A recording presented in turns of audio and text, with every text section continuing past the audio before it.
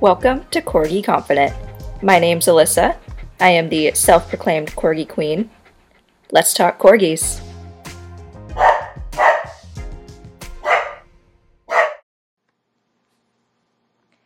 Hello, Corgi Confident listeners. This is going to be Wiggle Butt Wednesday, where I talk all things Corgi.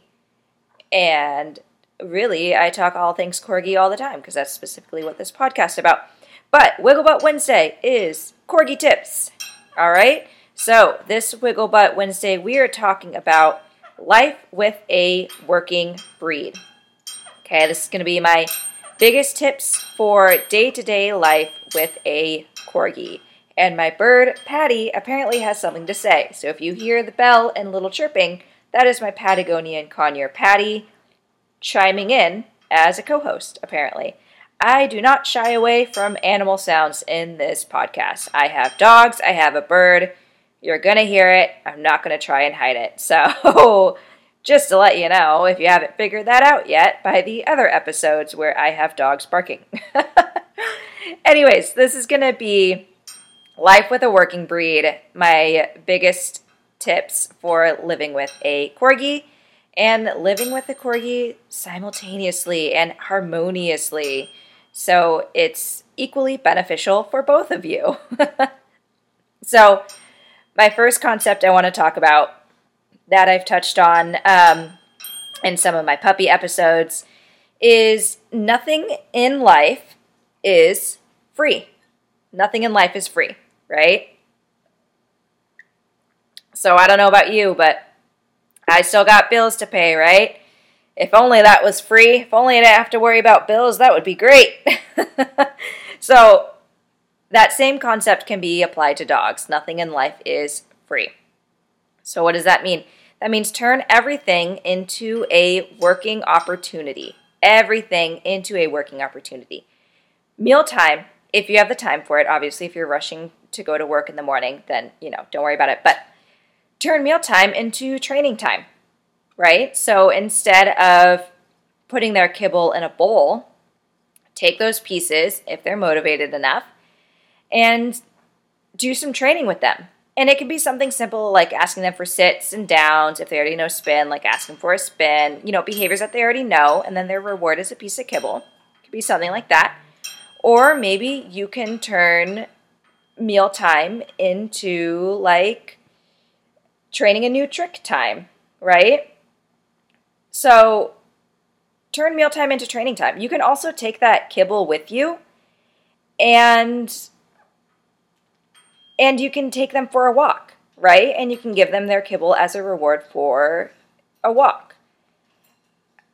So just turn mealtime into something more productive for their brain than just releasing them to their bowl of food, right?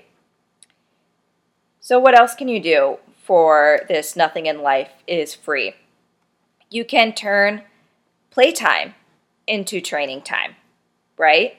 So let's say you're playing fetch and before you throw the toy, just have them do a sit, down, spin, whatever behaviors they know, and then they get to throw the toy, right? So that's their reward. You are still making them work for that reward. It's still something fun and rewarding for them to do because they love playtime. But turn it into a working opportunity, right? Or you can do that like also with tug toys, for example, right? So you can ask them to do a behavior and then they get to tug for a little bit. Then you ask them to drop it and they have to do something else and then you tug for a little bit. And I have noticed incorporating toys with some of Maslow's training has actually made his skills a little bit more precise and a little bit quicker than using food because he has that motivation more with the toys than he does with the food because he's having a lot of fun with the toys, right? So, for example, I've noticed his figure eights between my legs are tighter when I use toys as a reward versus food. They are quicker, they are faster when I use toys as a reward versus food. So that's something else to play with. You can also, you can literally turn everything into a working opportunity. Before they go outside, they have to do a sit and a down, right? And then their reward is they get to go outside. anything you can think of into a working opportunity. Make them work. They are a herding breed. They are a working breed. They love to work. Something else is before you give them a bone, right? Like my dogs like bully sticks a lot. They love their bully sticks. So before I give them a new bully stick, I make them do something for it, right? I make them work for it. And I've noticed having that nothing in life is free mentality has really helped them kind of get out some of that mental energy a little bit, right? And so my next tip is going to be have a set of rules. And I highly encourage you to write them down just to make sure everyone in your household knows the rules, and so that they also have your dog follow the rules, right? But I've noticed specifically, like, corgis thrive on structure. They really do. And so I'll do different things, like Maslow has to wait before being released from the kennel. That's an automatic behavior for him now. But I did have to train that. So every time I opened the kennel door, I would have to tell him to wait or stay. And then he had to stay there before he was released. That is part of his rules now. He knows that now. I don't have to tell him to do it. I just open the kennel door, and it's an automatic behavior for him, right? Something else is he has to wait before going outside. Now, this one isn't as automatic yet. We are working on it. But I will tell him to wait or stay by the front door, right? He has to wait or stay. And we have gotten up to the point where I tell him, and he can do it with the door wide open, right? And think about it. That's also very beneficial if you have to get a package in the door, if there's someone at the door, if you accidentally leave the door open or something like that, that he's not going to run off. So that has been one of his sets of rules that I'm still working on. I still have to tell him to wait. Sometimes I can get away without telling him, but he still has to be told to wait or stay. One that is automatic, though, for him is he has to wait or stay before coming inside. So before coming inside the front door, he is not able to come in until I say so. And I don't mean to do these things to be cruel. I am just trying to make his little brain work because he really does thrive off of structure and work. So I'm not, like, keeping him from doing anything. But, like, if my hands are full or something, then I want to be able to come in first and maybe, like, drop off what I have, and then he can come inside or something like that. Again, it's just to give him a set of rules so he can be successful because he really does strive off of structure. All three of them do, but Maslow in particular just really, really needs it. The next thing, if you're not using your meal for training time, right, for me, if I'm not using their kibble for a training time specifically, then their rule, and I don't have to say it for them, they already know, their rule for dinner or breakfast is they have to wait to be released before they can eat. So I just set the bowl down and they wait there and they give me eye contact and they know they have to give me eye contact and they have to wait for their release word, right? So that is one of their rules. Another rule is if I'm eating, I do allow them to be next to me. People might be mad at that, be like, well, you're a trainer. Why do you allow your dogs to be like that? I allow them to be next to me. They can be next to me when I'm eating. I don't really care all that much about that.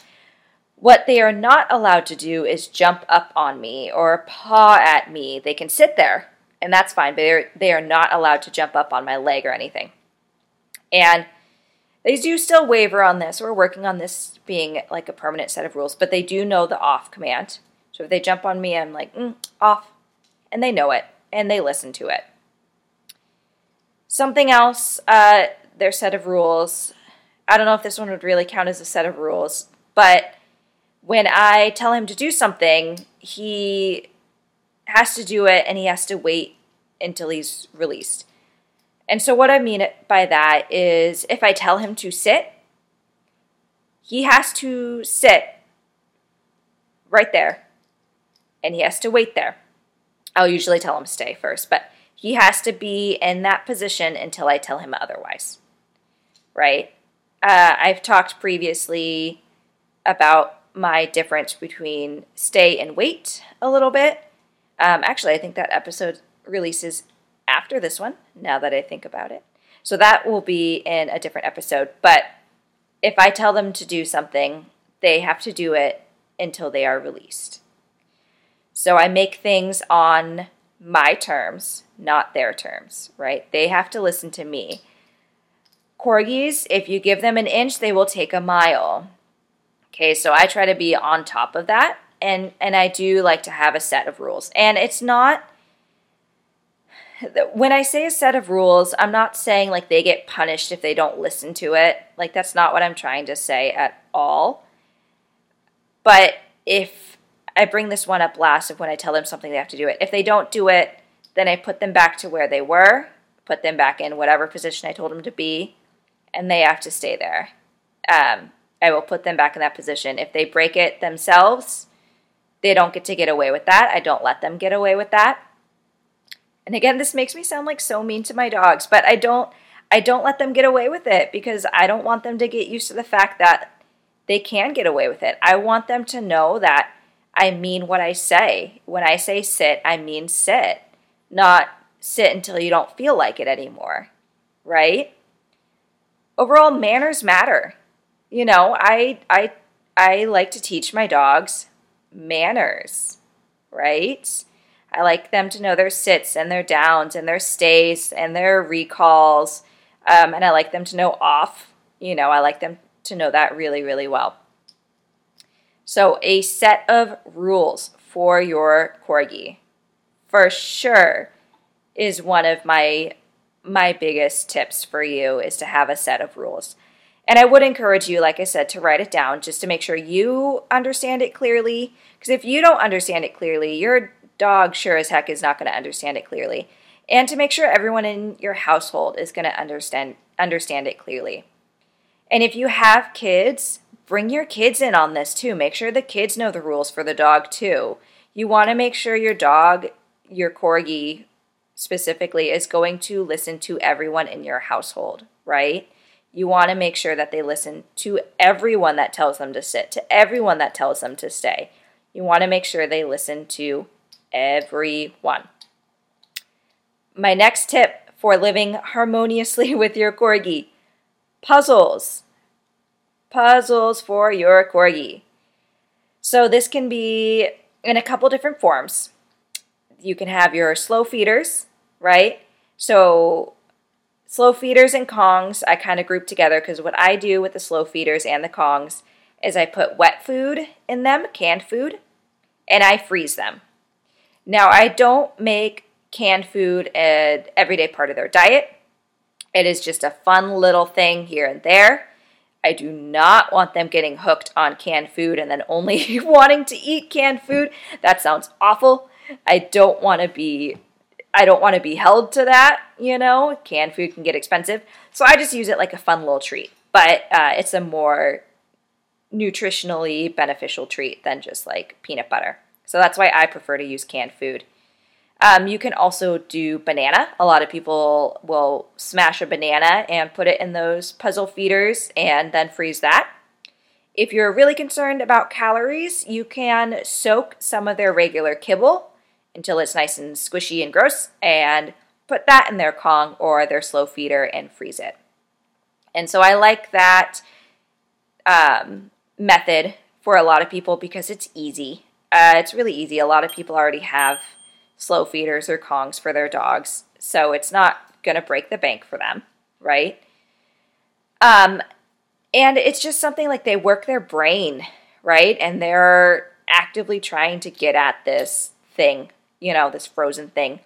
And it's going to keep them occupied for a long time. It's going to keep them mentally stimulated for a long time, which with a working breed, you want to keep them mentally stimulated, right? You want to give them something to get some of that mental stimulation out. You want to give them an outlet for it. So the other thing, the next puzzle, I guess you could say, that I would recommend are like IQ puzzles. Now, IQ puzzles, they can be pricey. I have found a few at like Goodwill or Value Village though, so you can always look there and see if there's any. Um, but they definitely get expensive. You can find a lot on Amazon, a lot of different kinds of IQ puzzles. I don't use them all that much, just because Maslow figures them out so quickly. Like, I don't want to spend 20 and 30 bucks on another puzzle that he's just going to figure out in like 2 days, and then it's not really going to be stimulating that much really for him, or it's not going to take him as long anymore. So I don't really use them all that much, but I know a lot of people that do, and a lot of people swear by them. I still have a couple. I just don't really use them anymore, if I'm being completely honest. The next puzzle to look into are treat dispensing toys. And instead of using treats in them, if you are, at all worried about calories, I have put kibble in them. So Lexi and Quill will get their breakfast or dinner sometimes in a treat dispensing toy. And so it allows them to work their brains trying to get their kibble out. It's not going to affect them as far as like their calories, because it is part of their daily diet. It's still their kibble, but it gives them more of that mental stimulation. It gives them a chance to work their brain more, right? Like I had mentioned earlier, turning mealtime into training time. It's that same concept. Something else to use is a snuffle mat, Snuffle, snuffle mat. They are so easy to make at home. You can take a look at Pinterest and find a lot of easy DIY snuffle mats to use at home. And I will also use that for mealtime. So if you don't know what a snuffle mat is, it's basically like a bunch of fleece strips tied to a rubber mat, and you can hide treats and food in there.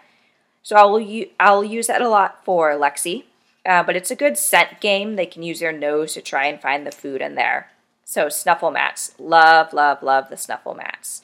And like I said, they're easy to use at home. If you can't tell, my favorite thing with puzzles is what's something that's not going to break the bank, right? Because corgis figure things out so quickly.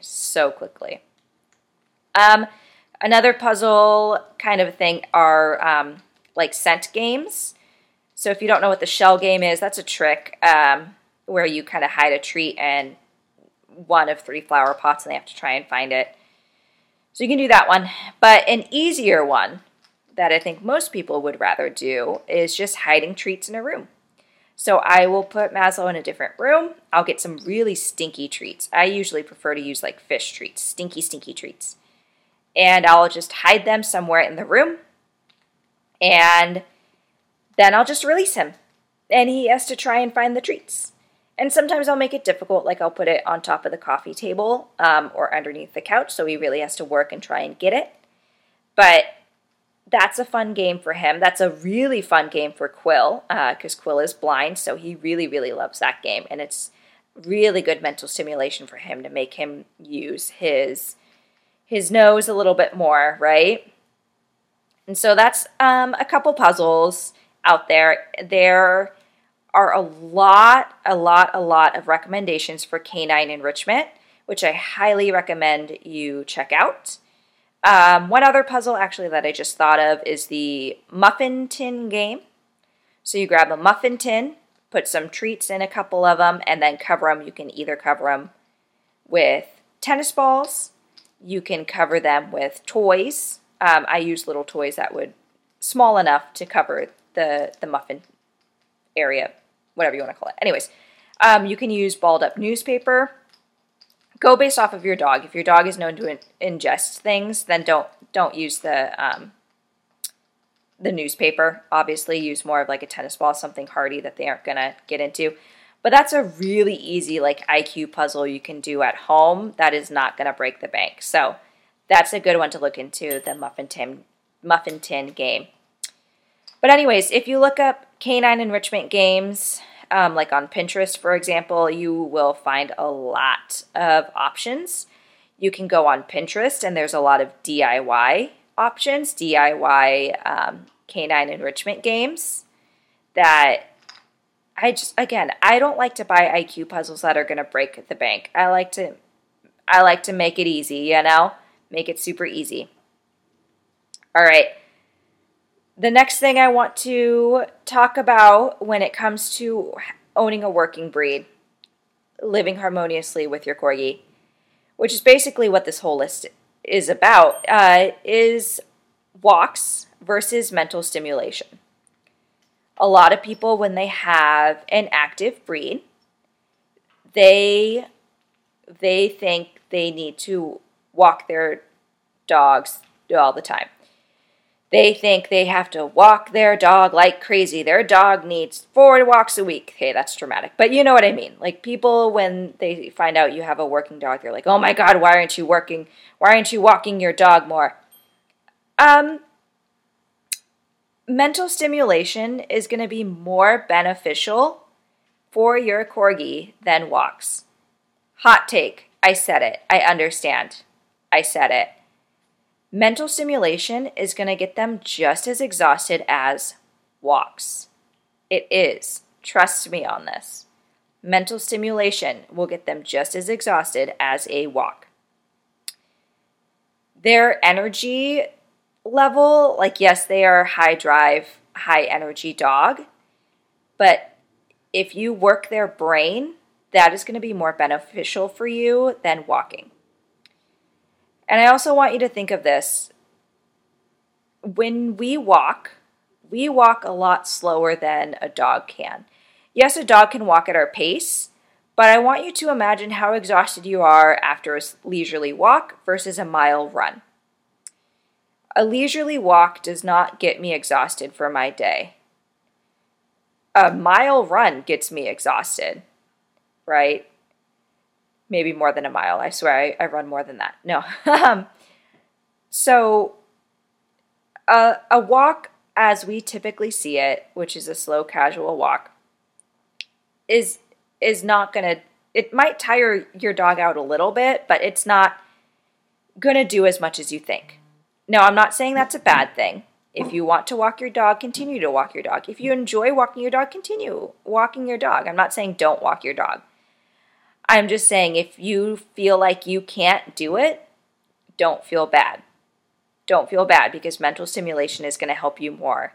I promise you. It's going to help you. Now, that doesn't mean that they shouldn't get exercise. There's a lot of exercises your dogs can actually do indoors that doesn't require walking, like going outside and walking. You can look into a flirt pole, okay? A flirt pole. It's just like a little pole with a string and there's a toy on the end. And you just flick the toy around and that gets them running. A nice heated game of fetch where they're running at full speed, that is going to tire your dog out too, right?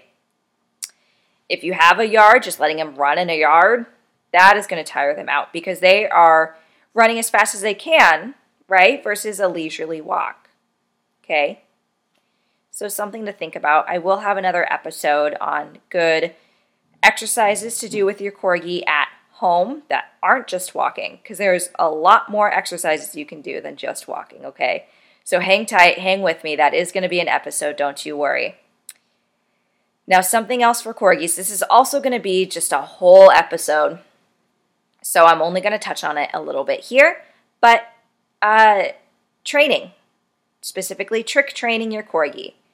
I love trick training for corgis.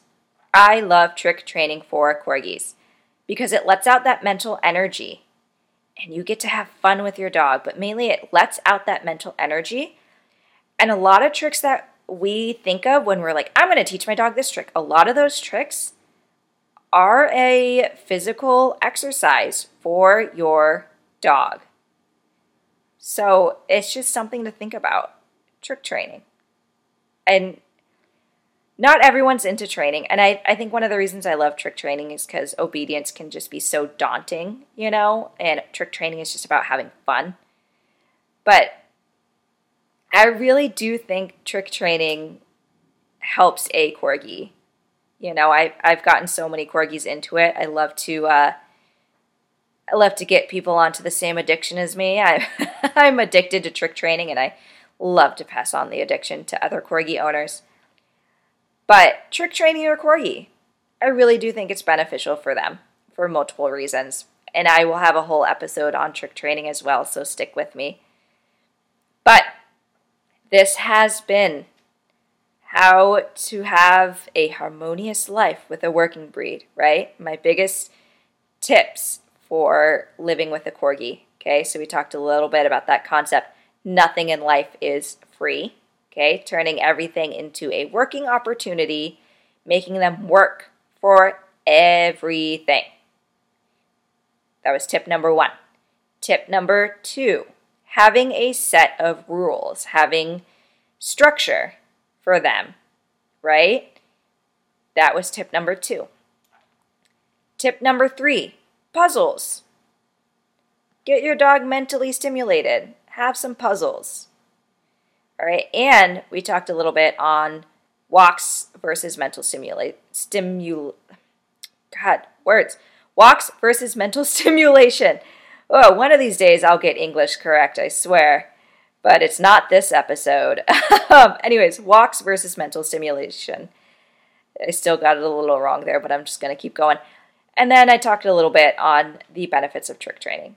Okay, but I'm going to have a whole different episode on why I love trick training. And I'm going to have an episode on exercises that you can do at home with your dog.